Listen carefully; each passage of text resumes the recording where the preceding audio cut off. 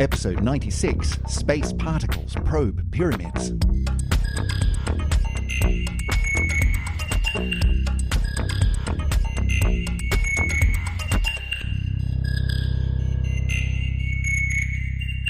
And welcome back to another edition of the Syzygy Podcast. My name is Chris Stewart, and I'm sitting in the office of Dr. Emily Brunsden. Hi, Emily. How you doing? Hello. I'm very well, thank you. Good. We are going to be talking about something a little bit different today. For the last several episodes, we've been doing baby-themed things for the very obvious, at least in this room, reason that, Emily, you're getting closer. Getting closer. How's it going? Still on the inside. Still on the inside, not on the. You are still on the outside of your baby, which is exciting and really. Oh, we're just next couple of weeks. Going to be a big couple of weeks, but we're still waiting. And we went through the birth of the universe and the birth of first stars and the birth of galaxies and stars being born now and baby planets and even baby moons. And that was about as small as we could get on the whole baby thing. We kind of went from the really big to the really small. And so today we're going to do something a little bit different. Today we're going to talk about, astronomical things, but we're also going to talk about ancient Egyptian things. We've got a story about the overlap of astronomy and cosmic rays and the Great Pyramid in Giza, which really caught my attention the other day and made me smile. So we're going to talk about that a bit today. But before we do, we've got two things we have to do. First of all, last episode, we had to think back a couple of previous episodes where we'd been talking about the oldest stars, the very first stars in the universe, which was about episode 93 or something? Yeah, 92. Yeah. 92. And then just a week or two later, the astronomical community went, well, we really should look at this some more then, and went out and found the oldest star that's ever been seen through the process of gravitational lensing. And that was cool. And so we thought we'd try that again. And having done an episode about the oldest galaxies, the very first galaxies, the astronomical community has decided to come through again, and just this week has released a research report on the oldest galaxy ever spotted in the universe. Now, Emily, when we did that episode, what was it? We were talking about the earliest stars. But in that, we were talking about the earliest galaxies that we've seen because, old galaxies have old stars in them. How old, how long after the Big Bang were those galaxies that we were talking about? Yeah, so if you cast your mind back, there was about 6 galaxies that they were using in that study, which were around about 550 million years old, as in after the Big Bang. After the Big Bang. And, 550 million years, that's a long time, but not on the cosmic scale. The universe, we reckon, is 13.8-ish billion years. And so that puts it at about 13.3 billion years ago that these galaxies, we reckon, we've been looking at. That's how old they are. This new one that's just been found, which has been named HD1. Surprisingly short. Yeah. This is Galaxy 1 as far as they're concerned. They reckon it's about 13.5 billion years ago, which is only 300 million years after the Big Bang itself, which is staggering. They spotted it, the they being, I don't know, I'm trying to find the researchers here. Don't know. I'll put a link in the show notes. Go and have a look at it. They used 1,200 hours of observing time with Subaru telescope, Vista telescope, the UK Infrared telescope, and the Spitzer Space Telescope, which you were saying doesn't even run anymore. Well, no, it was in the sort of early 2000s. So, right, okay. So that one's been mothballed. But that's 1,200 hours. Is that a lot? It's a huge amount of telescope time. They called in a lot of favors to do that one. Yeah, man. Yeah. So you should, if you look at your podcast player now, you should see the image from this particular piece of research.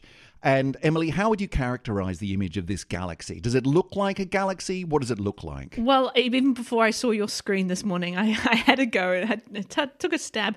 I'm going to guess that this galaxy looks a little bit like a fuzzy blob. Yeah, and if you look at your podcast player now, you will notice that, Emily's absolutely right. It's a fuzzy blob. Fuzzy red blob. I don't know if the red's real, but... it's very redshifted, I guess. Very redshifted. Yeah. So it's a fuzzy red blob, 13.5 billion years old. 13.5 billion light years away.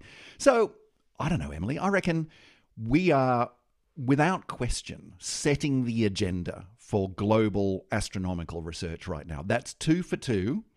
I want to say that after today's episode, we're probably going to be, I don't know, leading the way in ancient Egyptian archaeology. I think just put a thumbtack in the wall. That one's ours today.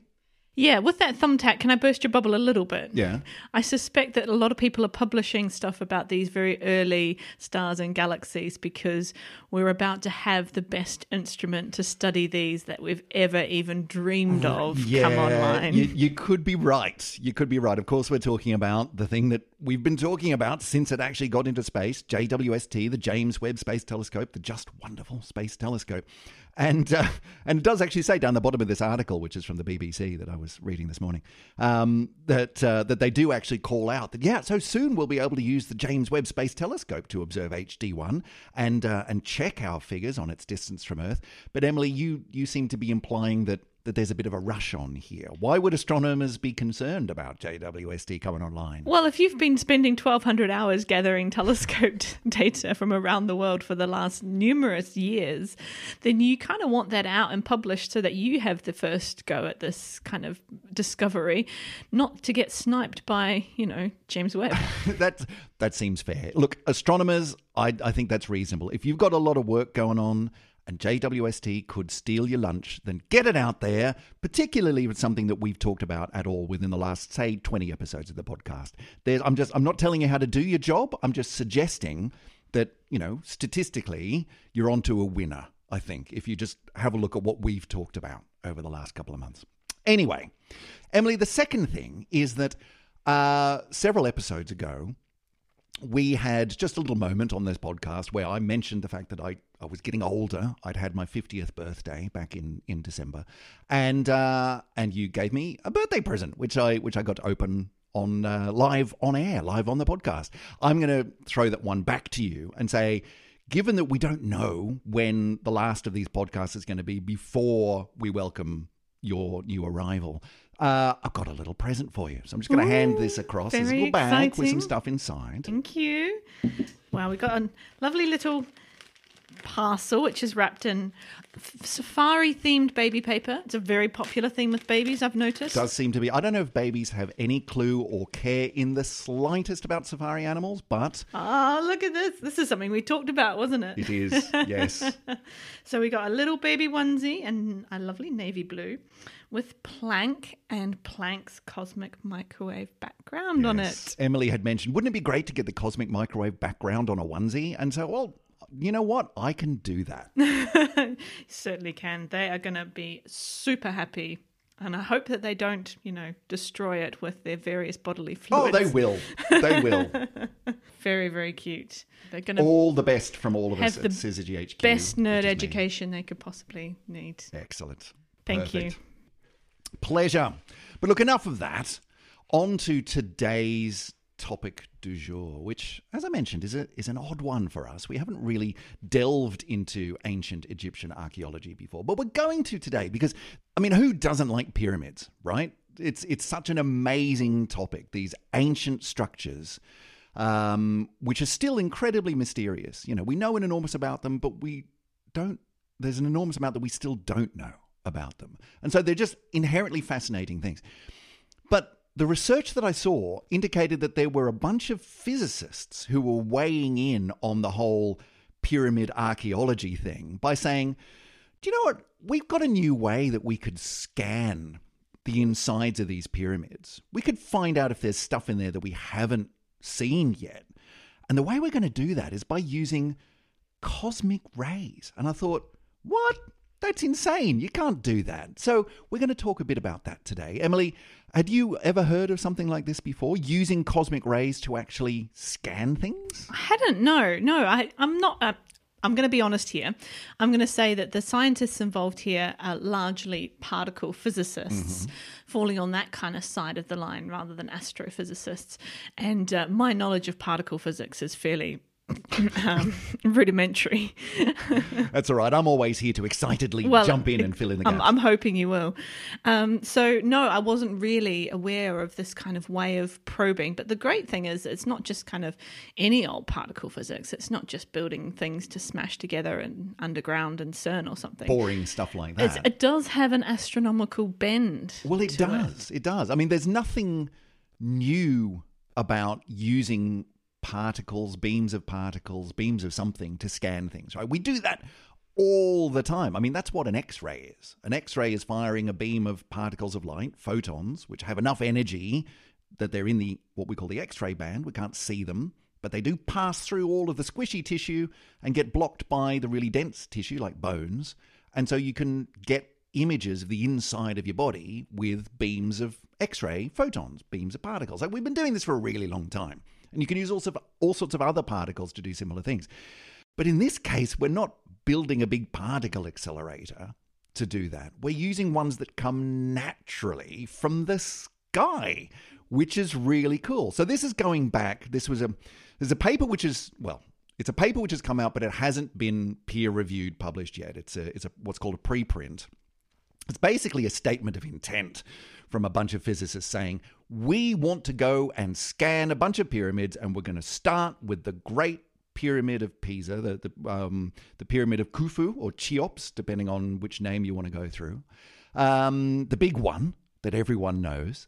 And we're going to scan that to see if there's stuff inside that we haven't discovered yet. But this actually goes back to a published paper, a published study in 2017. Did you have a look at that one at all? I did, yeah. And actually, well, even earlier than that, I didn't really realize how long particle physicists have been mucking around with these things. Because even you can go back to the 1960s and find some very early research in this area. Really? Yeah. I didn't see that. Yeah, of what they call cosmic ray muon tomography. Right. There's a lot to unpack there. Yeah. Cosmic rays, muons, and tomography. There's a lot in that.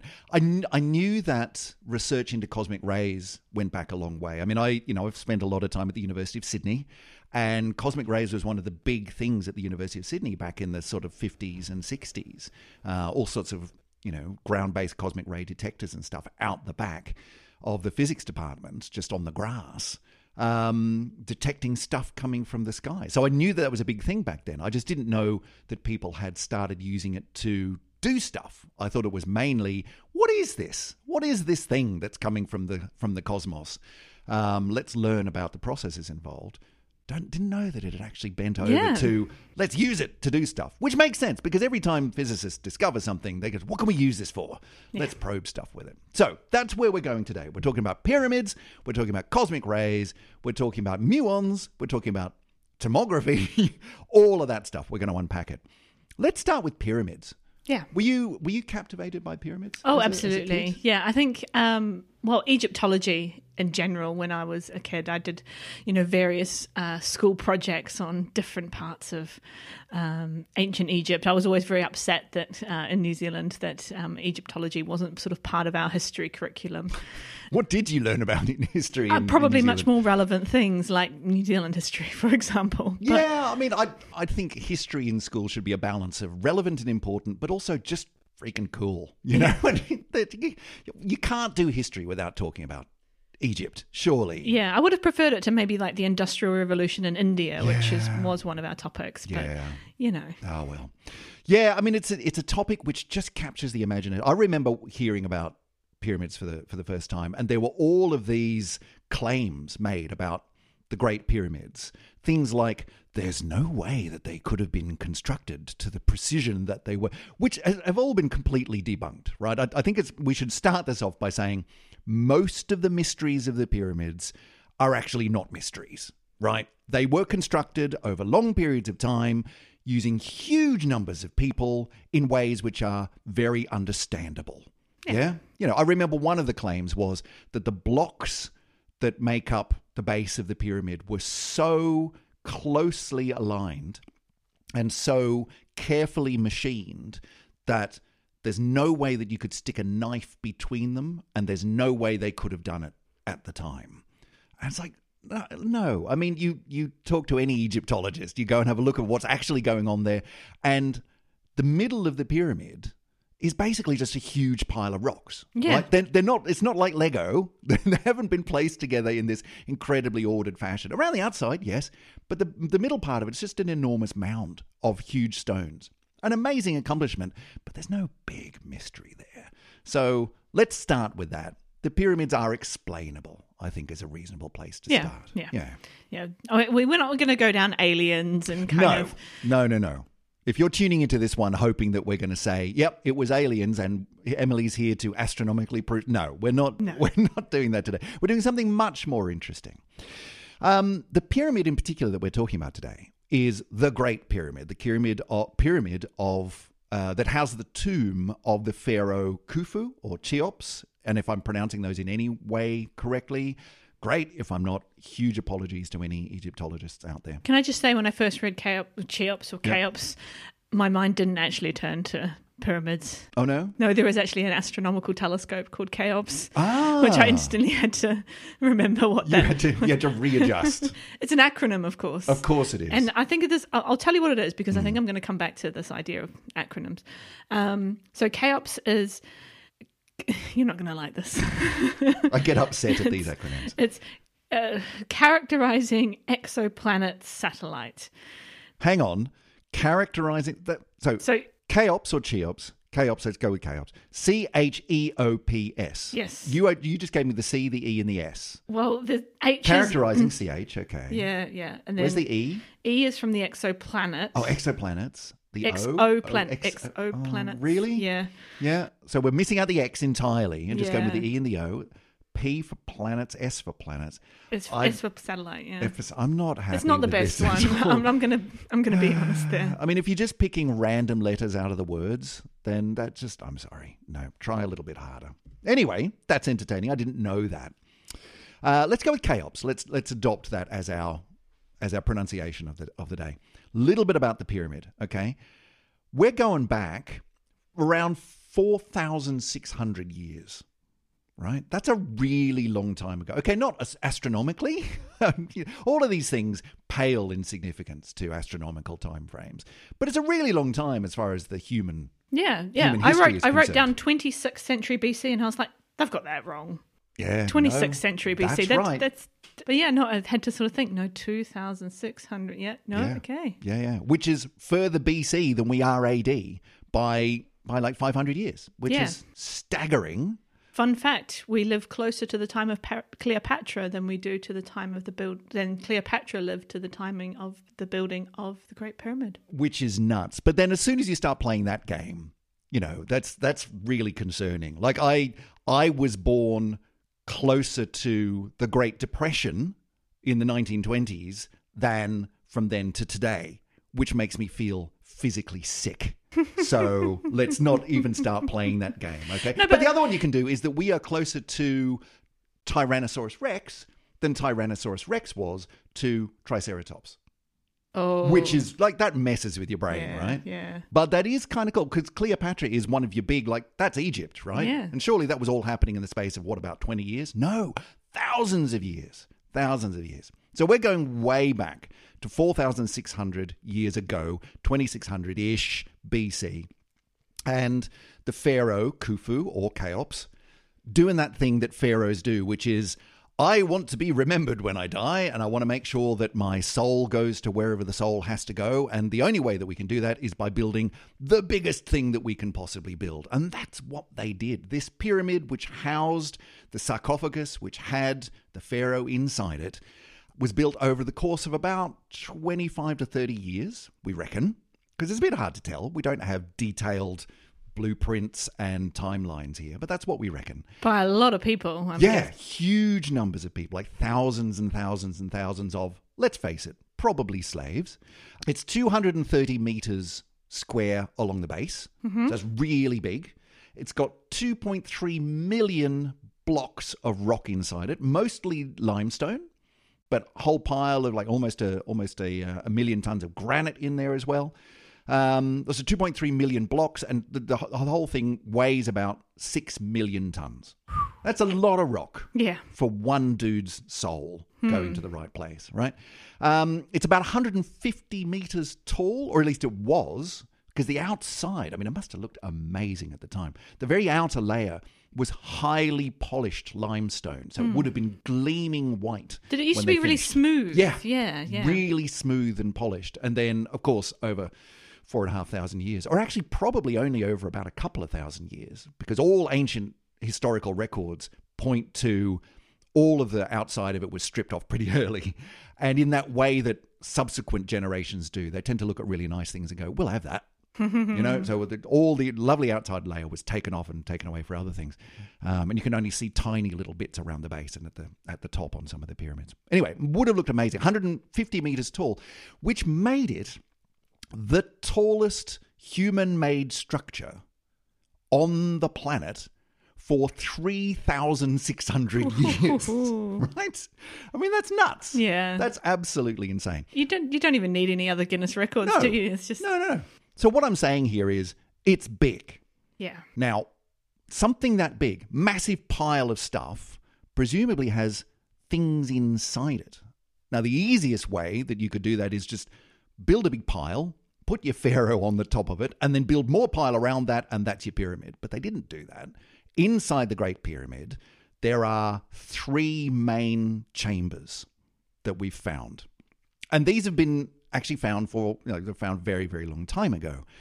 The main entrance is kind of blocked off by big stones, but there's what's called, I think it's called the Thieves' Tunnel or something like that, which has actually been around for huge, long periods of time, because something as big as a pyramid, which it was known kind of had interesting things inside it. People eventually just, we're going to dig into this. And so they dug a tunnel around and found internal structures. So there's 3 main voids, right? Right down underneath the pyramid, actually below ground level, there's sort of a basement, which is thought maybe that was going to be originally, that was where they were going to put the pharaoh. But it's now just, don't know what this is. It's just a basement chamber. Okay, big long tunnel going down. Or maybe they just had some extra stuff that didn't fit in the house, like the garage. Just could fill be, it up with boxes filled with old toys or old something. Paint that you didn't, probably use. That's where they put the bikes down there. Yeah, or the heating. Who knows? So there's that.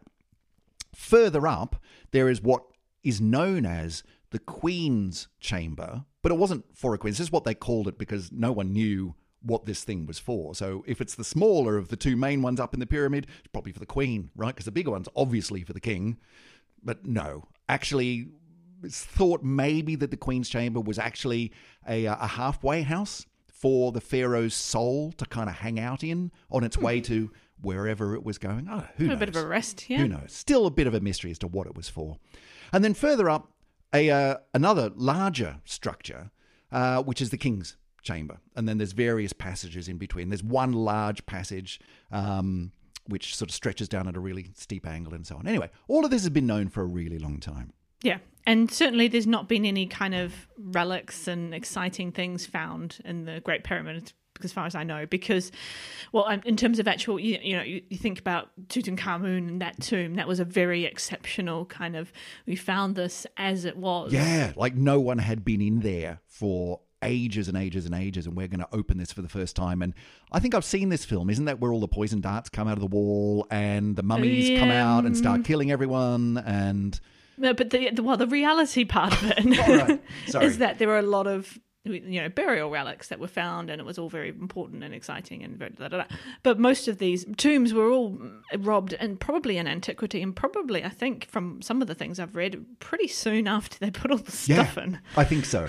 That the pharaoh went, all right, build this thing, put me in there, seal it up, and I'll be there forever.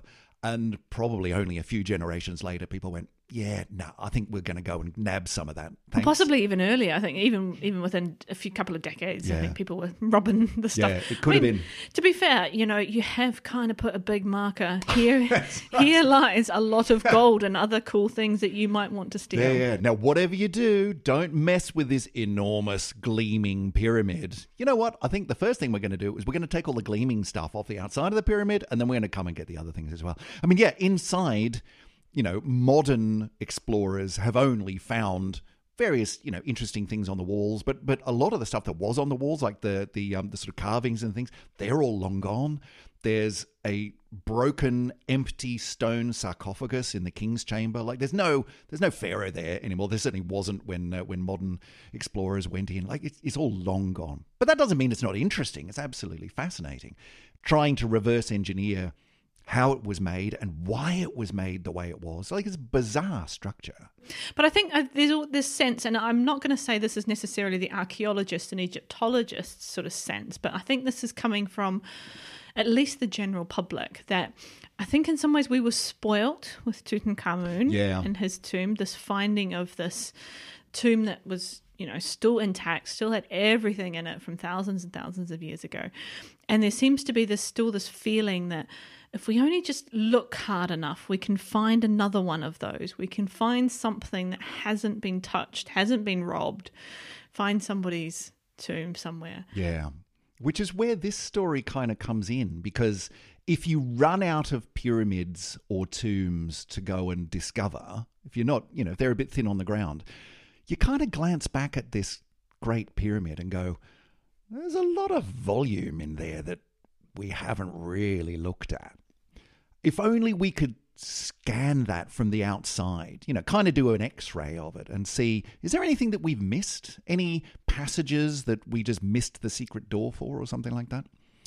And so that's kind of what's happened. Back in 2017, bunch of physicists, particle physicists, with a few Egyptologists tacked onto the side to sort of direct them where they might want to go, used this new technique that or maybe not so new, back to the 60s, this technique of taking particles, beams of particles, which are already coming all the time down from space and passing through stuff to try to scan the inside of these pyramids, and in particular the Great Pyramid. And in 2017 and through to 2019, they released some research which said there's something there.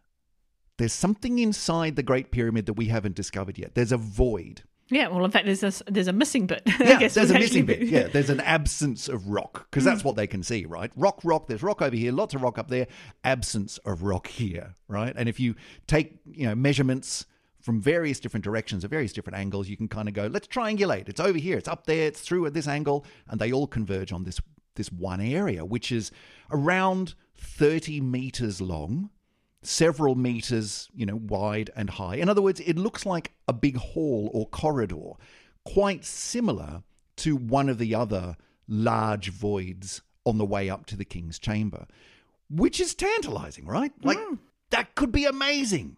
We could find all sorts of new stuff in here. And so that's what's kind of prompted this new paper, which has said, while it hasn't been peer-reviewed, because there's nothing really to review yet, it's kind of this is what we want to do.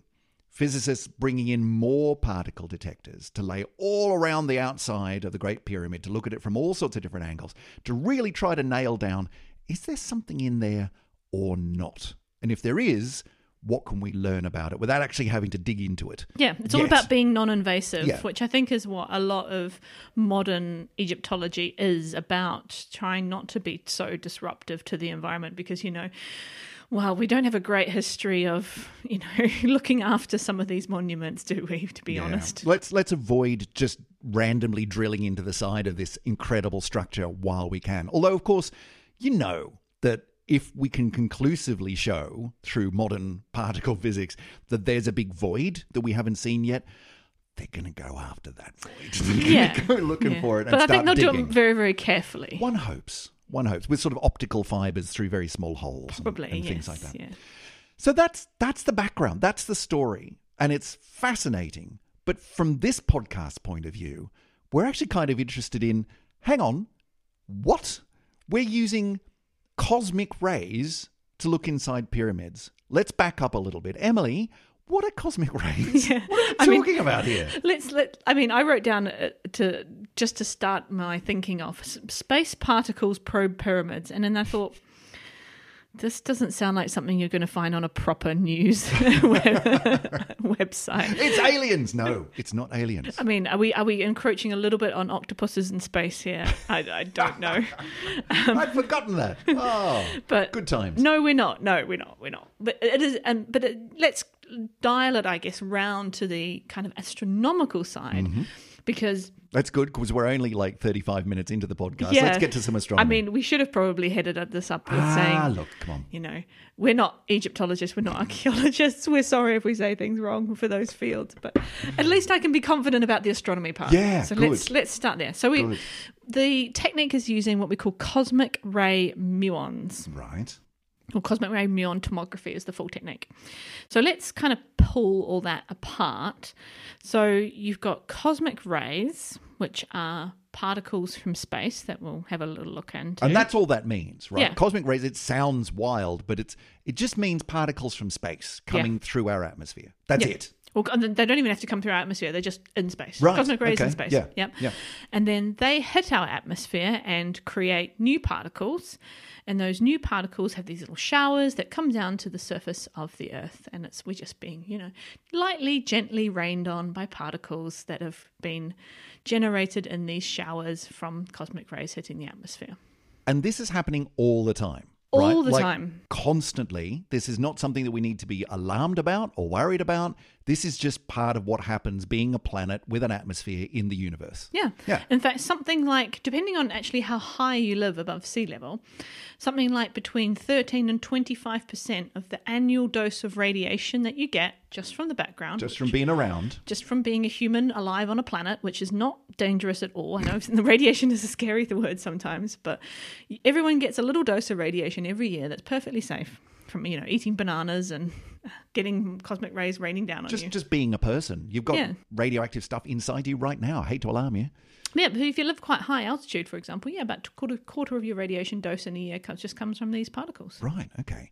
So that's what it is. But can we delve into that a little bit more? Like what is it? What are these particles? Yeah, it's interesting because we kind of know pretty much what they are most of the time. And we'll come back and circle around to saying, well, where are they coming from? Because that's also very, very interesting. But okay, so what are they? Mostly protons, let's be honest. So charged particles, the simplest sort of charged, reasonably massive particle is your proton, or helium nucleus, as astronomers will like to say. Hydrogen nucleus. Yeah. Astronomers will say, so hydrogen nuclei. Also, quite a few helium nuclei, so that's kind of the next simplest nucleus. So it's a couple of protons and a few neutrons. Yep, or an Stuck alpha together. particle. Yep. And so it's mostly that, but you do get a few other higher sort of order nuclei, so things that have just a few more protons, a few more neutrons, lithium, for example, things like that.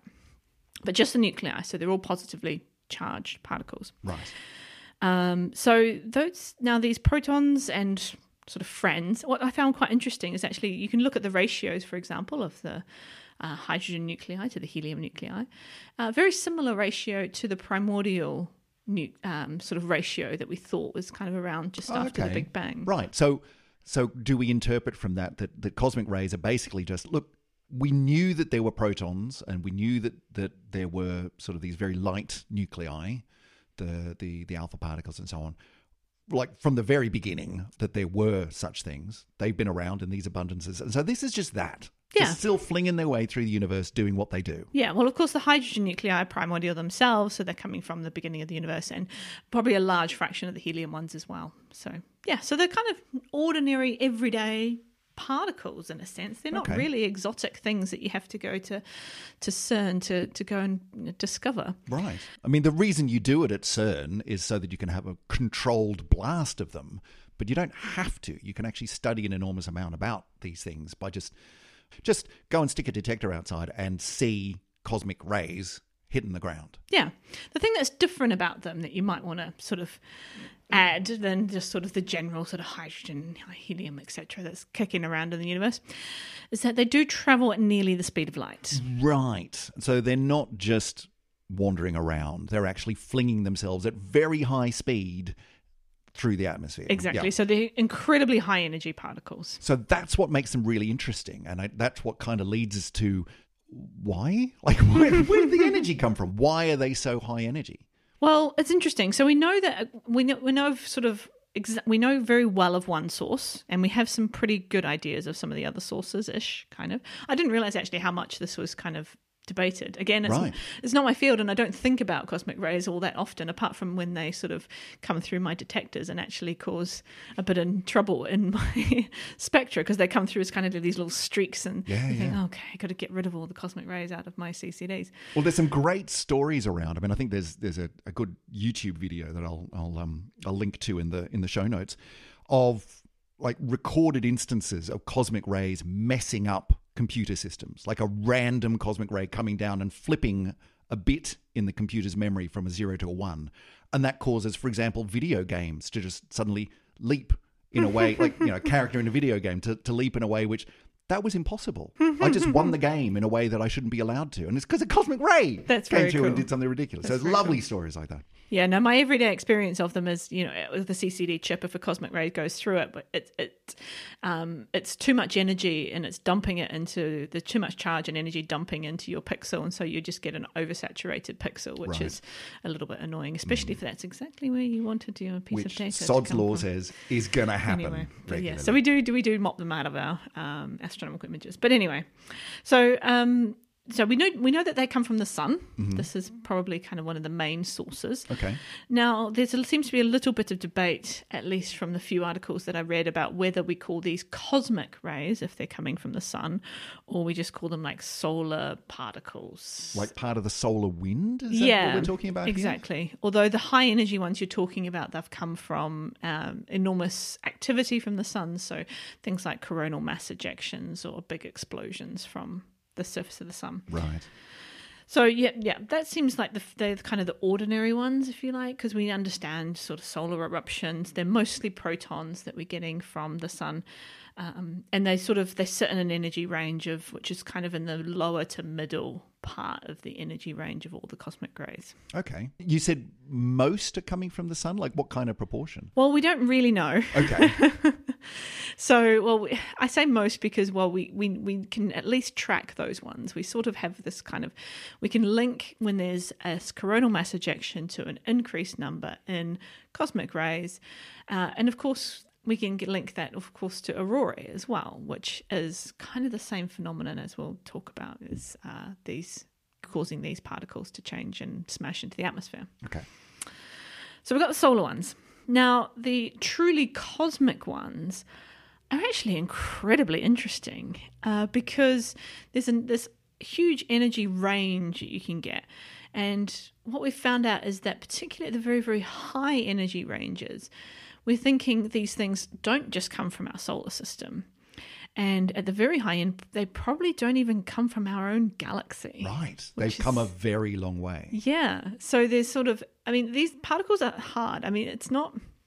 You talk about telescopes, and we're very familiar with this idea of you take a telescope, you scan the sky, you take it pictures, and you sort of figure out what those pictures are of. Particles are very hard to localize and figure out what direction they came from. Why is that? What's the problem? So, it's because it's not so much about pointing a detector in a particular direction, because that detector can detect any angle, if you like, of particles that have hit it. So whilst photons have this kind of very, like, you know what angle you're pointing at, often with a particle detector, you detect it, but you're not really exactly sure where it came from. Okay. Yeah, I mean, the particle, you're detecting the particle by the fact that it's bashed into your detector and caused some kind of change. And typically it's knocked into some other atoms or knocked some electrons off or something. And you see it not by the particle itself, but by the subsequent chaos that comes after this highly energetic particle is bashed into your detector. Now, you can get particle tracks through layers of detectors. You can sort of say, it hit this one here and that one there and that one there, and you draw a line through it, and that says, well, it must have come from over there. But I guess from what you're saying, that doesn't give you pinpoint accuracy. It just kind of says this part of the sky. over there. Yeah, there's kind of a big uncertainty there. And the thing is, with a lot of these particles, is that it's not like a telescope where you've got a tube, and therefore the light doesn't come in the side of the telescope from the tube because the tube blocks the way. Right, the tube's there. A lot of these particles are so high energy, they just pass through the tube. Yeah. So they're coming in sideways and on every other angle. But yeah, you can do localization. It's just hard. So Fermi was probably one of the most famous space telescopes that was up there looking at these particles, these cosmic rays, and doing a little bit of localization. But there have been a few studies to say, okay, where are these particularly these really high energy ones coming from? And one study that I read, which was quite interesting, from 2017, said actually there seems to be fewer of these high energy particles coming from the center of our galaxy than if you look in the opposite direction. As in away from the center of the galaxy? Yeah. Does that mean the center of the galaxy is blocking them? Probably, yeah. In which case they're coming from outside the galaxy and our galaxy is actually blocking them. Like, that's a good sign that if you're looking at the galaxy, you're looking in the wrong place. Exactly. Right. Yeah, they're extragalactic. Okay. Yeah. So that's kind of one of the hints that we have. But okay, so we think that probably most of the extragalactic ones come from supernova explosions. Because there's a lot of energy in a supernova. You need a lot of energy to make these particles, because it's not just, as we said, the normal sort of hydrogen and helium nuclei that are just kicking around in everyday space. You've got to accelerate these things. And to accelerate them naturally, shall we say, quote unquote, in the universe, you need a lot of energy. And the main sort of process that we think these things are accelerated is through something called shock front acceleration. Okay, what's that? Which is quite cool. So basically, when you have an explosion, let's call a supernova, you have different fronts of the shock wave. So you might have the first front that's coming out, and that might be traveling outwards from the supernova at a few hundred kilometers per second. But then you might have the second front that's coming up, and that might be roaring up behind it even faster than that. So that might be traveling 1,000 kilometers per second, for example. So you've got these two fronts that are actually, the inner one's trying to catch up, if you like, on the outer one. And then if you get a proton or charged particle, that's it ends up bouncing between these two shock fronts. But every time it bounces, of course, the distance is getting shorter and it's getting sort of more energy. It's getting accelerated by the shock front itself. And so it kind of bounce, and then gets a huge amount of energy and off it goes at nearly the speed of light. That's really cool. It's like a natural supernova particle accelerator. That's awesome. Well, I mean, the universe does have the best particle accelerators that we know of. Yeah, so we're just making inferior copies down here on the ground. But to be fair, you don't really want to go and stick your equipment near a supernova, do you? No, really? We've already established that that's a bad thing. Yeah, so supernova are definitely producing cosmic rays. We just don't know really exactly what proportion of these ones are being produced. There was a tantalizing hint that maybe some of the radio galaxies might be producing them as well. So we sort of got some data that suggested that maybe one of the local, I think it was Cygnus, one of our local radio galaxies, I have to look up the name of it actually, but was producing anyway. So there were more maybe coming from that part of the sky. And radio galaxies, if I remember correctly, if something's putting out a lot of radio wave energy, radio wave or radio wavelength radiation, that's a sign that there's something very energetic happening inside it. Exactly, yeah. So we have these classic radio galaxies which have these enormous jets that go out to the side, and those jets are being propelled out by a supermassive black hole in the center, and then the jets go out parallel to our line of sight, and they're just smashing into the intergalactic medium and causing chaos. Right. So again, huge amounts of energy, not so surprising that you might see very energetic things coming out of it. Yeah, and in fact, AGN in general, which are these active galactic nuclei or feeding supermassive black holes at the centers of galaxies, they're kind of like the top of the list for the very, very high energy particles, because again they're super energetic. You can get these shock fronts produced as the feeding happens, and the jets have got lots of energy, and they're very violent places. So it would make sense that they would produce them. But as I say, we're not really exactly sure how much production of our cosmic rays we're getting from these things. But at least some of those, and the high energy ones, are not coming from our local environment. They're not coming from the sun. They're coming from big energetic things stupendously large amounts of energy quite a long way away. Yeah. Right. Okay. But they do reach us eventually. And there's a lot of them. I mean, this is happening all the time. Yeah. Right. So the thing is, then they get to the Earth and they collide with our atmosphere. And our atmosphere is made up of lots of molecules. So particularly we have lots of oxygen and lots of nitrogen molecules. And so those are quite sort of big things, I guess, big clunky neutral atoms. Yeah. Just sort of Lots of protons, lots around. of neutrons, lots of electrons hanging around. Yeah. And so they get hit by a cosmic ray, and it all gets very exciting at this point. And this is what you get. I like this term. You get an air shower. Yes, an air shower of particles. Yeah. I didn't know it was called an air shower, though. That's quite cool, isn't it? You can just imagine it. Your one cosmic ray comes in, it hits your one neutral atom, then a whole bunch of other particles are produced at that point, and they just shower down onto the Earth. It's a lot of energy. And so the particles that are produced or bashed out of the atoms or, created out of just the pure energy, they've also got a lot of energy and they can bash into other things. And so you get this sort of chain reaction of bang, bang, bang, bang, bang, and all sorts of stuff coming down. Yeah. Starting from one particle. So I've got a little list here. You can get X-rays, protons, alpha particles, pions, muons, electrons, neutrinos, neutrons, and photons. Right. Well, they're the most common ones. A bunch of those we already know, but there's a few outliers in there that we haven't come across much. So, I mean, we have talked a little bit about muons, I think, on the podcast before, but not terribly much. And what was the other one you said? Pions. Pions. Maybe the other one. Right, yeah. So, muons. Start with those, remembering my particle physics. A muon is like an electron, only bigger, heavier, more massive. Yep. Yeah, so exactly the same charge, exactly the same in every other way as an electron, just really big and massive. And that's just one of the things that the universe does. It makes copies of things that are bigger, and this is one of those. A pion is something a little bit different. So if you look in the nucleus of an atom, you've got protons and neutrons. Protons and neutrons are themselves made up of quarks, or quarks, depending on where you come from. And there's 3 quarks inside a proton and 3 quarks inside a neutron, different arrangements and so on. A pion is a bit like that. It's a composite thing, except it's only got 2 quarks in it, or actually a quark and an antiquark. And so you can stick quarks together in different ways. And one of the ways is with 3, and one of them is with a quark and an antiquark. And that's what a pion is. So it's a perfectly reasonable particle. We just don't see them terribly much because they tend to fall apart. Yeah. Yeah.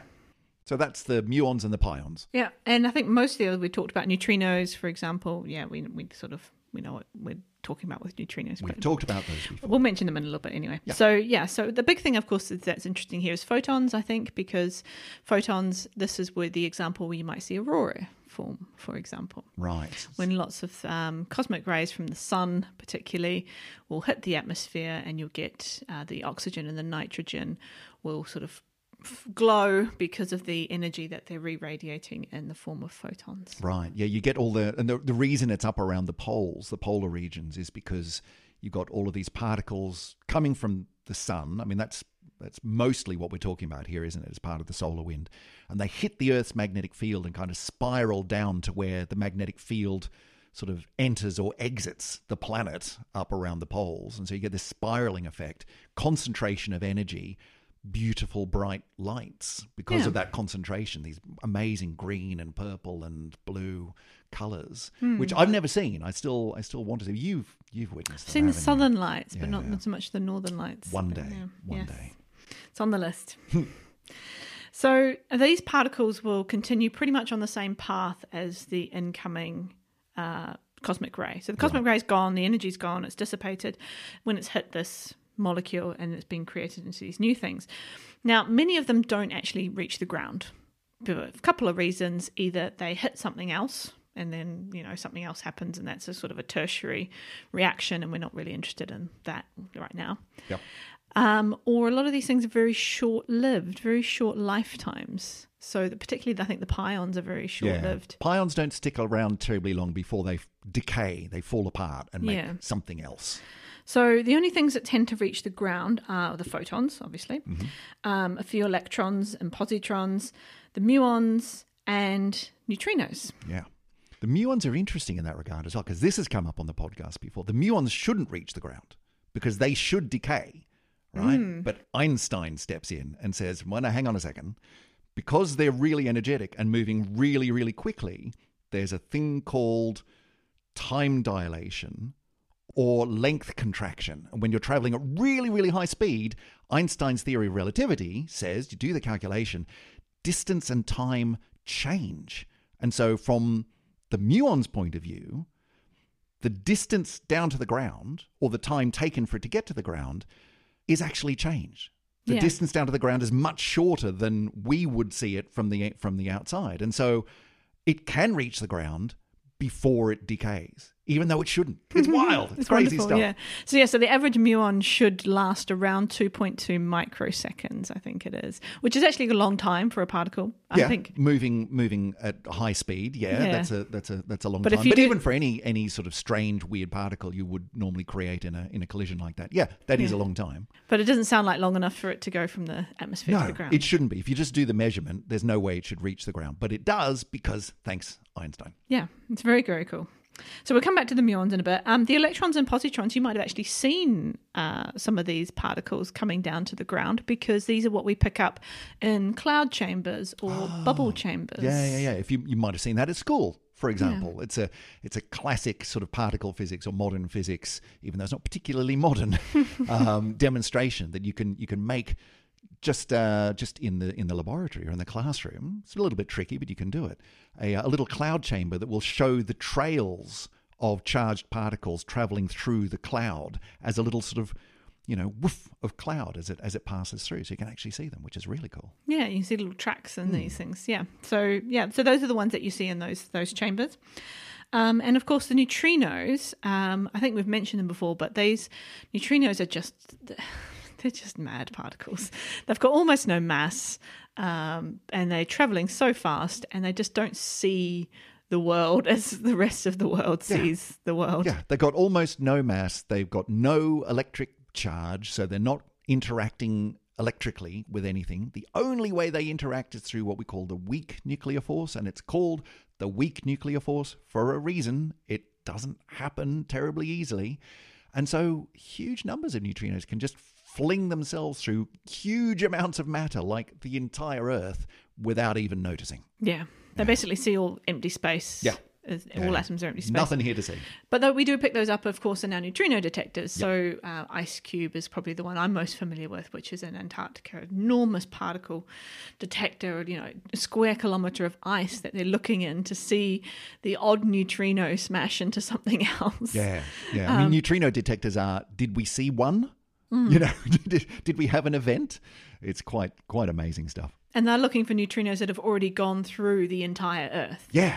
So they're looking for a cosmic ray that hits the atmosphere, creates a neutrino, and that neutrino passes through the entirety to the polar opposite to the other side of the world. Yeah, it's mad stuff. Anyway, but what we're carrying on with here, looking at, is the muons. So the muons do reach the ground.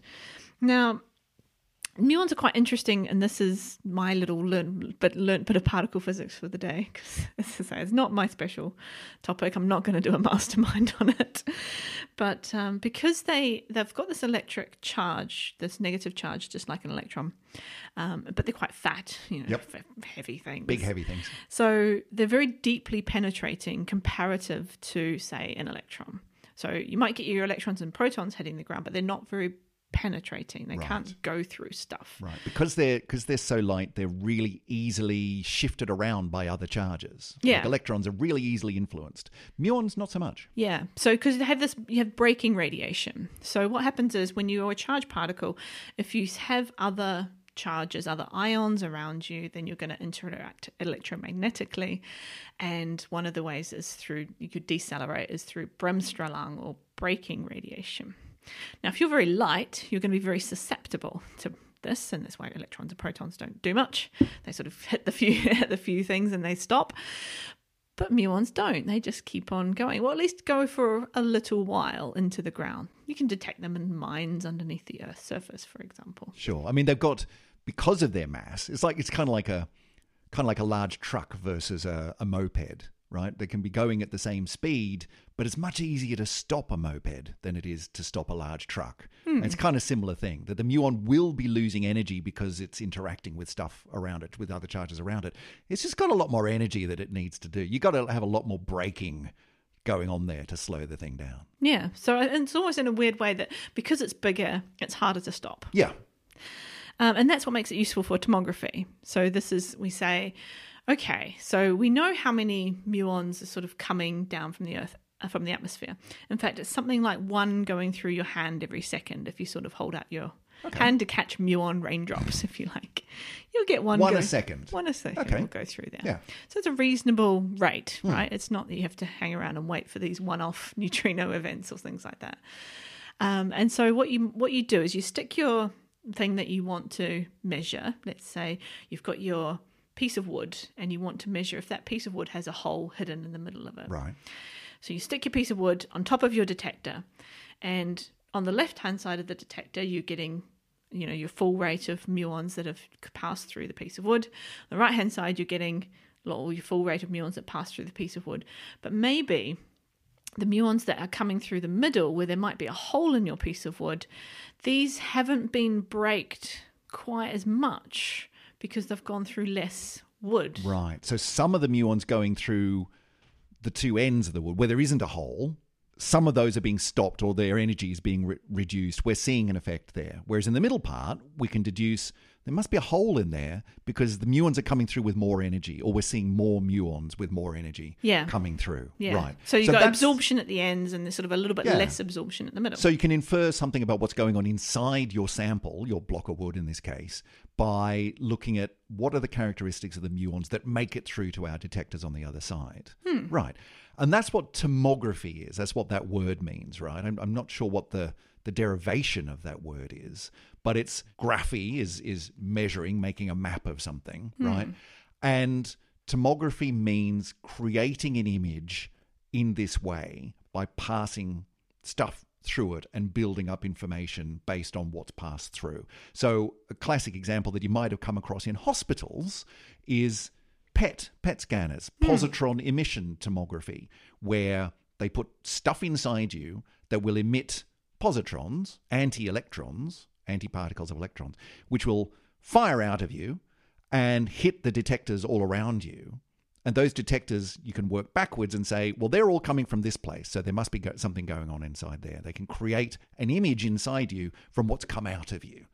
So we're seeing a similar sort of thing here. Yeah, so if you want to build up kind of a 3-dimensional scan, all you've got to do is not just put your detectors underneath the piece of wood. You've got to put them on each side, left-hand side, the right-hand side, the top and the bottom, and then you can actually put all that information together and build a 3D model of your piece of wood with holes in it, or indeed your great pyramid. So this is bringing us right back around to ancient Egypt, or modern Egypt, trying to learn something about the Great Pyramid of Cheops. Is that what we said it was going to be? Cheops. Yeah. And so that's what happened. I mean, you said that this kind of this idea dates back to the 60s, but the paper that we're sort of leaning on here today, which then leads to this very recent one, was in 2017 and then followed up in 2019, where they did exactly this. They didn't surround the entire pyramid with detectors, but they did have various detectors of various kinds on various sides, on different sides of the pyramid, to be able to go, well, what's coming through from this angle? And what's coming through from this angle? And most of their ones were actually inside as well. So that's right. Yeah, they put them in the chambers and sort of said, well, what are we detecting from above this chamber, for example? Right. Yeah, I'd forgotten that. So they got ones around the outside and then loads inside as well. Yeah. And so they're able to, from the data from all sorts of different angles, kind of piece it all together and go, it all kind of overlaps up here. We're seeing we're seeing more muons with more energy coming through because there seems to be a hole here, and it's not a really high detailed scan. It doesn't show you, oh yeah, there's a room. It just says there's something here. The way they show it in all the pictures, or all the sort of the graphics that go with this research, because they want to make it look as schmick as possible, right? There's this sparkly region inside the pyramids. Ooh, there's something exciting in here. It's different in this Give us research funding and we'll go and find what the treasure is. Which is like, that's really cool. The fact that you can use particles which are already coming through anyway, and you can just look at them from different angles with the right kind of things and go, we can learn something about what's in the stone above us by what's coming through it. Yeah, and it's totally non-invasive. Yeah. You're not adding any particles to the pyramid. They're going to go through that pyramid whether or not Yes, that's right. you've got a detector there. That's right. It's not like you can turn it on and off. It's just happening all the time. We're just taking advantage of that. So that 2016-17 team that was called Scan Pyramids, which was... Okay. What do you guys do? We scan pyramids. Oh, it's in the title. I get the impression that particle physicists are a little bit less, I don't know. Oh, maybe I should say less creative or maybe less wacky than astronomers at naming I think it's things. probably the latter. They needed a bit of help there. Yeah. So this new proposal, if you like, to carry on this work is called Explore the Great Pyramid, or EGP. Yeah, like they need help here. I mean, I get upset at bad acronyms, but at least they're bad acronyms. This is just, what do you guys do? Well, we're going to go and explore the Great Pyramid. Great, you need a name. No, that is the name. Yeah. That's what we're calling The it. EGP Oh, come project. on. Really? No, it's not as That's catchy, not is going to it? look good on a report. Come on. It's no tests or, No. No. Or what was it? I mean, it's no chaos, No, is it? Hey? exactly, Not yeah. trying hard enough. So I think they need to, hook into the astronomical community to help them build bad acronyms. They do. That at least will say things. But acronyms aside, what are they bringing to the party here? What are they wanting to do? So part of the group is led by some people at Fermilab, which is obviously a particle physics laboratory. Mm-hmm. And they're basically pushing the technology of muon tomography to the next sort of stage and saying, let's not just, do what's been done before. Let's do it better with better detectors, better sensitivity, better, everything, basically. Yep. Bigger, better. Yeah. So they're estimating. So the paper itself, we should explain. The paper, it can be hard to understand what this paper means if you're not a scientist in the field. What is this then? It's a paper that's all about. This is the Pathfinder that they've done. So they've built sort of a Pathfinder detector, and what they've done to go along with that is a load of simulations using the Great Pyramid and saying, if we can be this sensitive with our detection, what's the level that we can expect to scan the Great Pyramid with, which is fine. Yeah, proof of concept. And the simulations themselves are physically interesting because, of course, this stuff doesn't just apply to the pyramid. It's going to apply to loads of different things. No, I mean, this is a classic technique, right? Is if you're coming up with a new system, a new technique, a new something, if you can apply it to something really cool that's going to get a lot of attention, that can do wonders for your ability to attract the attention of funding, that kind of thing. If you can say, we can do this with the pyramid and all of these other really important things as well. Yeah. And actually what we really want to do is the important things, but we're going to look at the pyramid because people will notice that. Yeah. I mean, for example, one of the very early uses of muon tomography was to look at, if you want to build a tunnel, so what's the structure of the earth above you, are there any sort of holes or weaknesses that you need to know about, right? Yeah. So, of course, there's loads of sort of civil applications of this kind of technology. Sure, but that's not sexy. No. Building a tunnel for a train is not sexy, whereas untapped treasures in the Great Pyramid, you never know. So I think the interesting thing about this being slightly different is that they're really looking to make this 3D. So the new detectors that they have are a lot bigger than the ones that were looked at using in the previous study in 2017. They're bigger detectors, which means they can't really take them into the pyramid. Right. But the idea is if you put them in, I think they're talking about shipping containers. Mm-hmm. Just have a few shipping containers, stand them around the outside of the pyramid, rotate them around so that you get the pyramid from every angle you possibly can. Then you put all that data together and then you get your lovely 3D scan. Yeah, which is a little bit like those scanners that you go in where you have to lie really still in the hospital. What are they called? Not like the PET MRIs, scans, but MRIs, right? Where you've got the big drum that basically rotates around you and it's taking measurements from all different directions in order to build up a three-dimensional image of what's going on inside you. Similar kind of thing, just with shipping containers rather than big rotating, gleaming machines. Yeah. Yeah. So they do call this a telescope. I think it's I mean, it's an interesting interpretation of a telescope, particle detector in a shipping container. We've had some pretty weird telescopes over the years, though, so why not? Yeah, Why maybe. not? I mean, who am I to say you're not got a telescope? Exactly. Come on. If they want to call it a telescope, call it a telescope. Yeah. And they reckon it's going to take something like 2 years to go sort of scan around with several shipping containers, maybe 4 or so, moving around the Great Pyramid. And do they say at all about what kind of resolution they're going to get? I mean, they're wanting to make sort of 3D images and stuff, but I'm imagining they're probably not going to be able to go, look, there, it's got a thing inside it. It's going to be more like, no, we're pretty sure it's a void.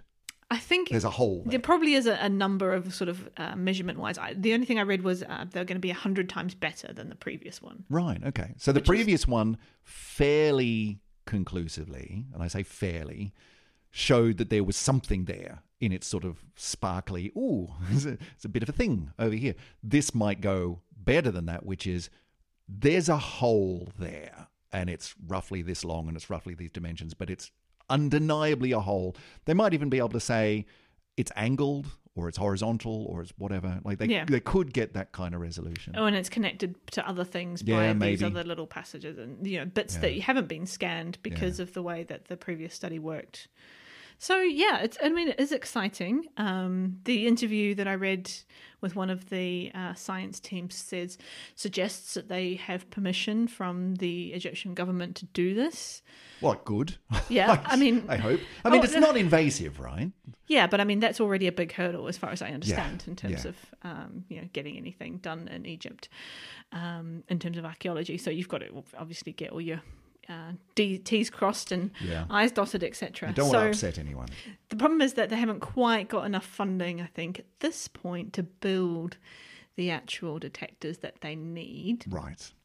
So we probably are looking at a few years away before we see shipping containers spoiling your tourist photos of the Great I Pyramid. guess hence the news now, right? That this is their way of saying, we could do this really cool thing. Just give us some cash. Give us a bit of money. We're so close. Exactly, we could do this. You publish your proof of concept and the community says, that would work. I can see where you're going. Or some crazy rich person who just happens to love pyramids says, I'll fund your thing. Yeah. Let me come and push the big buttons. So that's where we're at, I think. So you can expect to I think there's a reasonable chance just from looking at this that this would get off the ground. I can see that you wouldn't need an extraordinary amount of funding to make it happen. It doesn't sound like the biggest experiment in the world. I mean, it's going to cost, it's going to cost a bit. Someone's going to have to stump up some dough, but it sounds very doable. Yeah. There's 2 takes on this that I really love. And they're both from Egyptologists, right? Because archaeologists and Egyptologists don't tend to mix a lot with particle physicists. And there's a bit of a stereotype of physicists generally barging their way into discussions in other disciplines and going, you guys don't even know what you're talking about. All you've got to do is this. And they actually physicists get a bit of a bad name for that, of just, but it's easy. All you have to do is, and then they make a really simple model and then say that they've basically solved the problem. And so it really annoys people. And after the 2017 paper came out, there was a quote from some famous Egyptologists basically saying, they haven't done anything. They haven't contributed anything to Egyptology here. So, well, that's a bit rough. I mean, if they do find something new in the Great Pyramid, surely that's something. So, that's number one, is the physicists are ticking off the archaeologists a bit by doing some of this. But the other one I kind of like is like the tantalizingness of a big void in the Great Pyramid. Like there could be a whole room that we've never discovered. There are a few archaeologists putting up their hands going, we have looked at, there are other pyramids, ones which have fallen apart. Like, we know that other pyramids have voids in them. That's part of the architecture. That sometimes in a really big structure like a pyramid, you need to build an empty space so that you don't have too much weight bearing down on the bit that you put the pharaoh in. Like, we know this, and it could just be that. It could just be a hole with no purpose other than just don't make your pyramid too heavy. Yeah. Right? Yeah. Anyway, we shall see. Watch this space. Yeah. There was one article that I thought was it was clearly written by a physicist, because at the end it's sort of, sort of said, well, the Egyptologists, they're going to have to, just put up with the fact that the physicists are coming in and doing all their science, and they're going to disrupt all their things, and they're not going to like all this newfangled technology and so on. And I looked at that and I thought, you know what? I think actually I'm not an archaeologist or Egyptologist, obviously, and I don't actually know that many personally either. But I do know enough to say that actually these people are pretty highly qualified scientists in their own right. And I do listen to other podcasts and things about history and how discoveries are made. And many archaeologists are using top of the range technology to do their studies, right? I mean, even if you go to something as simple as carbon dating, right? That's a pretty sophisticated physics concept. Yeah, only 100 years ago, that was cutting edge physics. Yeah. Like, we didn't get that at all. Yeah, so you'll find a lot of people who are specialists in that. Or you find people who do mapping with things like ground penetrating radar or similar technologies, or even space imaging technologies. And so I think the modern archaeologist, and hence Egyptologist, is probably not the kind of bespectacled Lord his face with their brush, just sort of brushing the dust away from another hieroglyphic and going, blimmin' physicists coming in here sticking them. Actually, no, there's a lot more collaboration and adoption of whatever useful technology comes along. And if this turns out to be another in a long series of, that's awesome, can we talk? Because you're really going to help us do what we do. That's fantastic. Yeah, exactly. As long as everyone respects everyone's expertise in their field. So I would imagine quite a lot of archaeologists are actually pretty much physicists anyway. And just like astronomy will cherry pick new parts of other sciences, particularly physics, but, obviously lots of engineering sciences and so on as well. We'll have some of that. We'll stick that on our next telescope, Every other discipline in the world, I'm sure, but especially ones like archaeology will be doing the same thing, looking over there saying, oh, you've got a new way of doing that. That looks really cool. I could apply that to what I do. So I think there might be a little bit of naivety, perhaps on some of the physicists' part of the actual scientific rigor that many archaeologists would apply to these situations.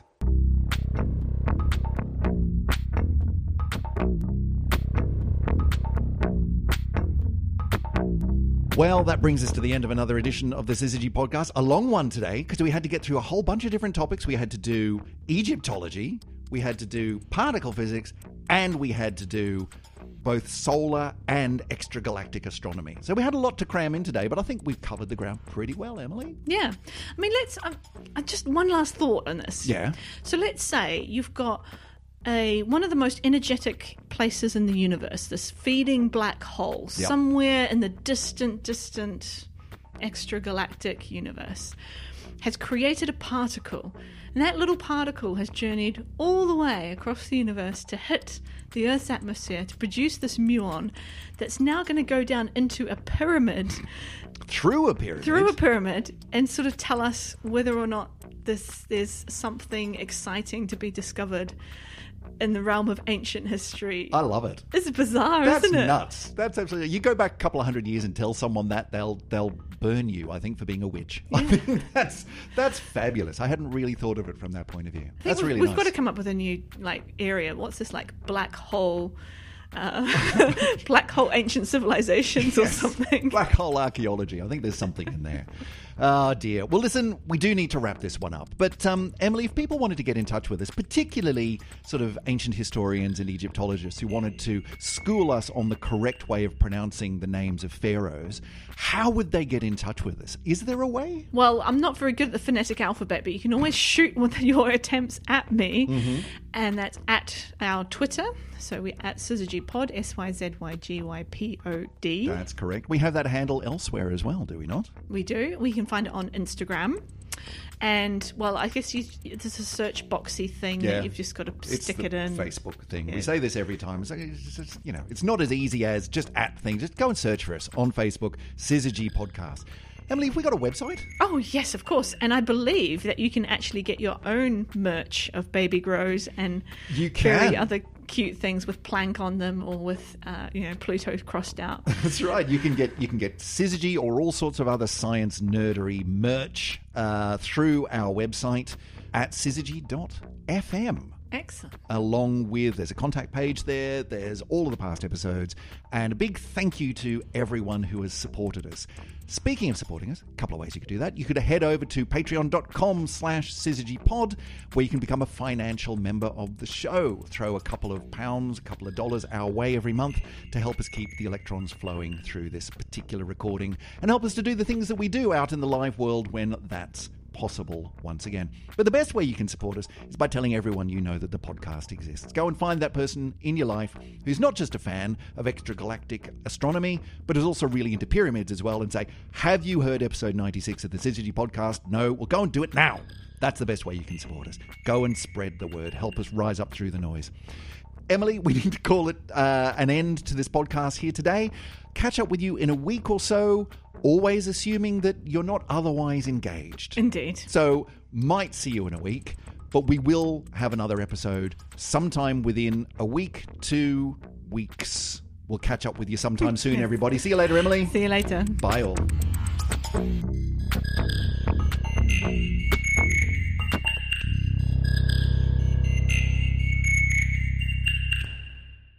There's something else in here. Oh my goodness. There's more. There's 3. My word. Oh, so we got navy blue with plank. Oh no, we got something else for them to wear. Well, this one's short sleeved, and we got navy blue with Syzygy branding. Got to be on brand. Yes, podcast merch on a baby. Excellent. We have no shame. No. So, when we're out in the park and all the everyone comes and coos over the baby, they'll be picking up the podcast at the same time. Exactly. Should we have a little side attachment to the pram with the business cards that people can just sort of pick up? Business cards or just a speaker just playing our episodes on repeat. You know what? I'm afraid it has occurred to me that on some of these long nights, if we need the baby to go to sleep. Although if it's your voice, I don't know, that could... that could trigger something in the baby. It's like, but Mum's here somewhere. Why isn't she picking me up? So maybe different podcasts. Well, or maybe we'll just edit out all the bits with you in it. Or it could work because Mum's near, therefore I'm happy. So it could be. And I'm learning more about the universe. Try it out. I think there's a research paper in this. We've got a back catalogue of 90-something episodes to work through, so we should be all right. That'll get you through the first couple of weeks. Wow. Very nice. And 3 for 3. Goodness me. You'll never guess what this one is. Oh. More clothes. Well, it's not blue. It's yellow. Not blue. It's yellow. It is another onesie in yellow with Mercury and Venus and Earth and Mars and Jupiter and Saturn and Uranus and Neptune and Pluto's crossed out. Kind of like that design.